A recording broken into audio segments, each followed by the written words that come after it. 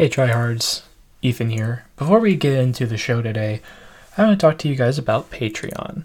Patreon is a donation service, a monthly subscription service where you donate money to me to support the show, to support the growth of it, whether that means merchandise or more podcasts or other things of that nature. And I would really appreciate if you guys would be willing and able to give just a little bit of whatever extra money you may have. Because while the show will always be free for everyone to listen, the way to make it isn't.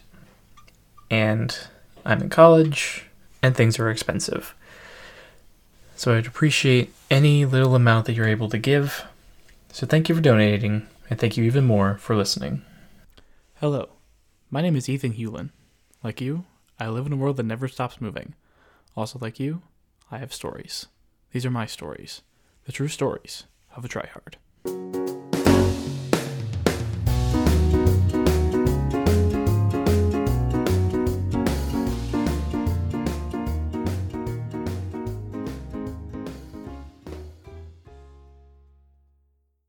Welcome back to True Stories of a Tryhard. I'm Ethan Hewlin, and this week it is yet again just me, here to bring you some love. That's what we're talking about this week. Self-love. Now, as I've mentioned before, self-love is somewhat of a challenge for me. Well, there's a pretty big reason for that. I've never had a ton of self-esteem. Because I'm a Kentako HUD of mental health issues, it's not exactly a cornerstone of my personality to have a ton of confidence in myself, as has been previously addressed. But I came across this recently when I was planning for new episodes, and I think that it's important that we talk about it because we all really need to cut ourselves some slack right now. And we need to cut ourselves some slack for, frankly, it's almost been a year. And a way we can do that is through the act of self-love. Now I'll tell you where my journey begins with this, and where I am, and everything in between, and then we'll get to the actions that you can take as an individual to help yourself become better at loving yourself. My journey with self-love begins in 2017. I'm a sophomore in high school. Things are only getting worse from there. I'm moving super fast. I have my fingers in a bunch of different pies, and I don't know how to slow down. Enter my mother. She has also experienced similar feelings in her life, though at a larger scale than I was feeling at that time, and she had started using a guided meditation app called Headspace. At the time, my perception of meditation was much more limited than it is now. I'd only seen it depicted very stereotypically with the crossed legs and the hands at the sides and repeating the chants over and over again, which is definitely something that does exist, but it is nothing like what I do now or what I was introduced to. And at first I was pretty reluctant to embrace it. I'm not afraid to admit that.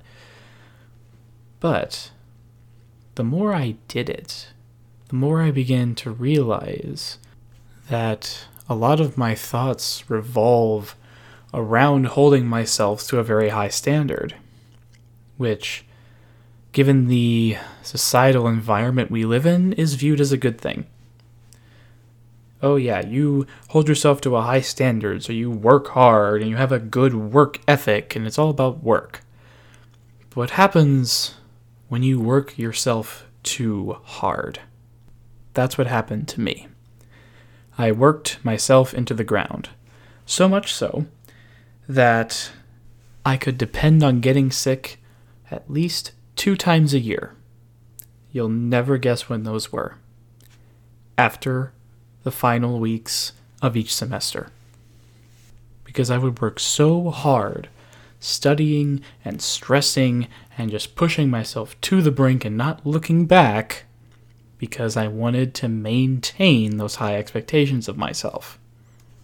Fast forward. I was still in high school, and I had gotten a better handle on working on my stress and making sure that it was a bit more under control at a bit more of a reasonable level, considering, there wasn't a pandemic when I was in high school. And I come to this realization. It was very slow, so I can't pinpoint exactly when it happened. But I began to view exercise as self-care. As I've said before, I was a dual sport athlete in high school. Never really good at any sports, but I was just kind of happy to be there, and I was kind of the cheerleader, per se. And I was just happy to get out and exercise with some of my friends and just have fun doing a sport that we all loved. And I realized that exercise combined with those bonds of friendship, that is a form of self-care too. So I invested more in it. And I began looking forward to the days where I'd go to practice after school, and when I would get into my car after a long day in the pool or on the track, I'd feel good about myself because there were several of my Maslow's hierarchical needs being met at the same time, and I just felt good about it. My senior year of high school, though, that's when I realized that having good friends that build you up and are able to hear you out, that is a form of self-care too. And that was really when I started investing more in the friendships that I have and trying to get more of them. As I've mentioned before on this podcast, I am a person of faith. And throughout high school, I tried to develop my faith even deeper because that is a form of self-care as well. And to me, prayer is a very important thing because it is a release for me of giving my worries and my insecurities and all of those things to a God that I believe loves me and will take care of it. Now, I know that's not going to hold true for everyone who listens, but as I said before, this is my journey, and everyone's journey is going to be slightly different.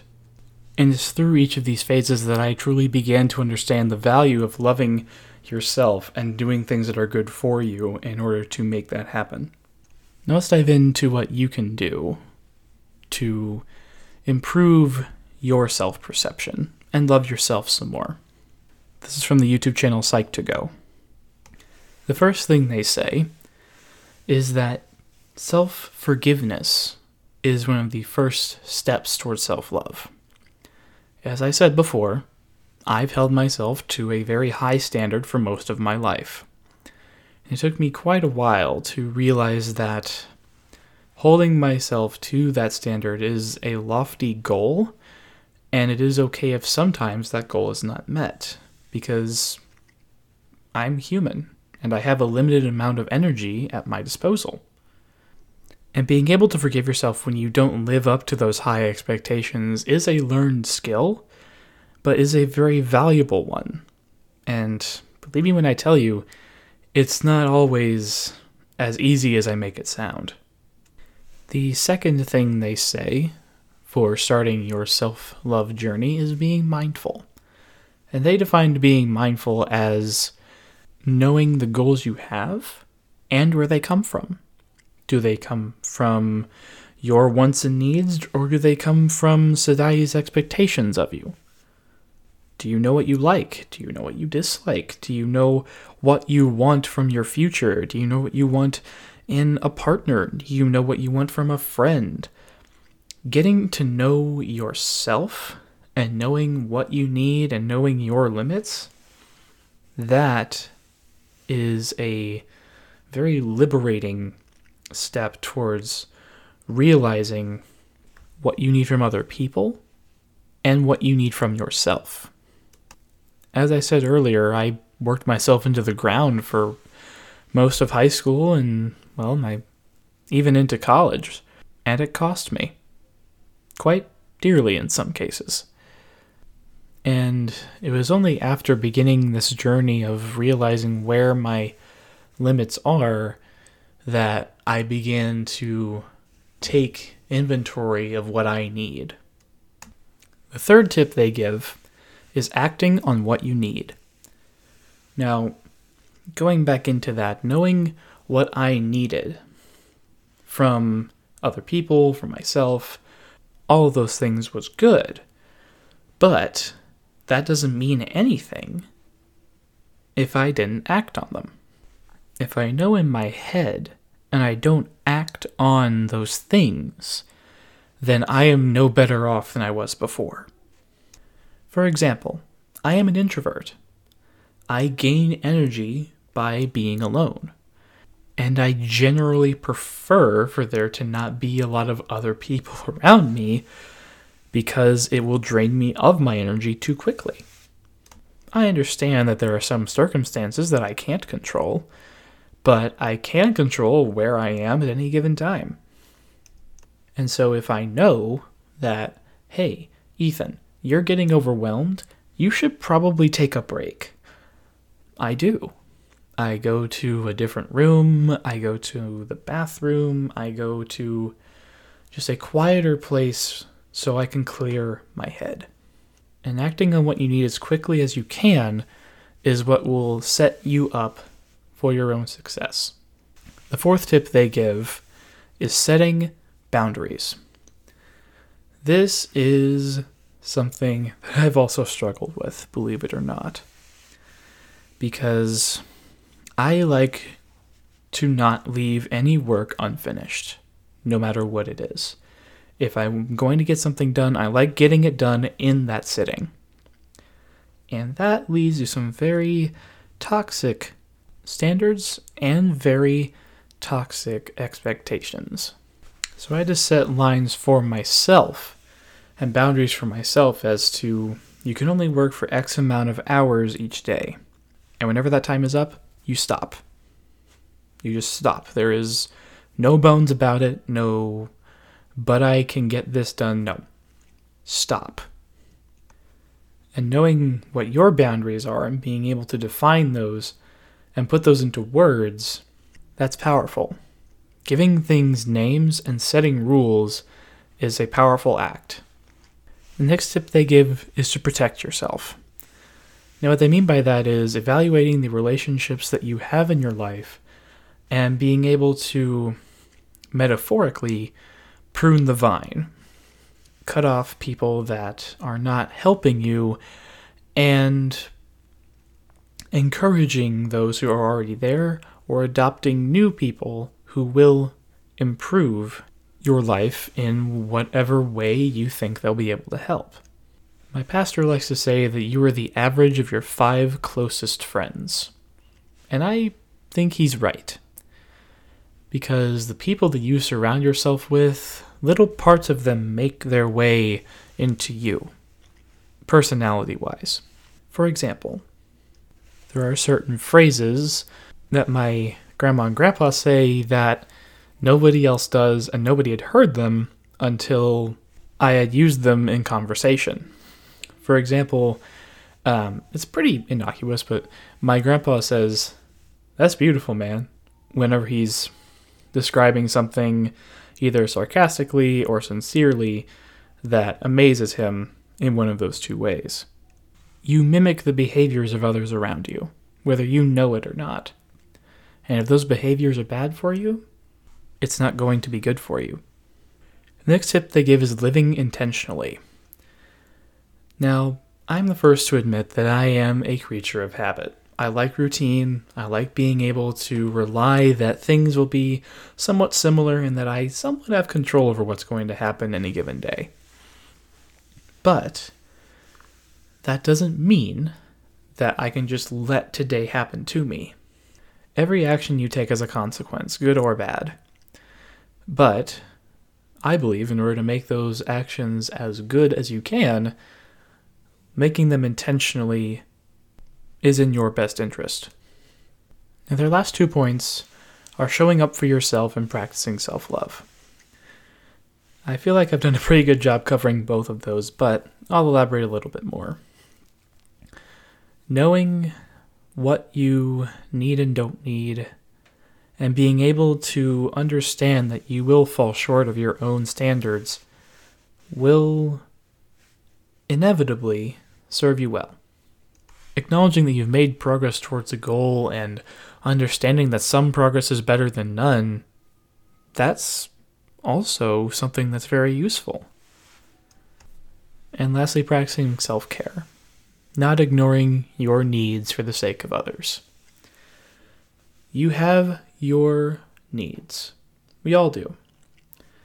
But if you are like me, you tend to not value yourself as highly as you value others. It's more important for you that others are happy before you take care of your needs. That may be my older sibling talking, because I felt like I had an obligation to make sure my siblings were fed, cared for, loved, etc. during a very rocky time in our lives. I've kind of taken that on for pretty much anybody else I come into contact with. So much so that I have put my own needs aside for the sake of others' happiness. Often at my own detriment. But I have been able to understand over the course of years that having needs and fulfilling them are not a bad thing. All of that to say, love yourself, love others, and don't forget your needs.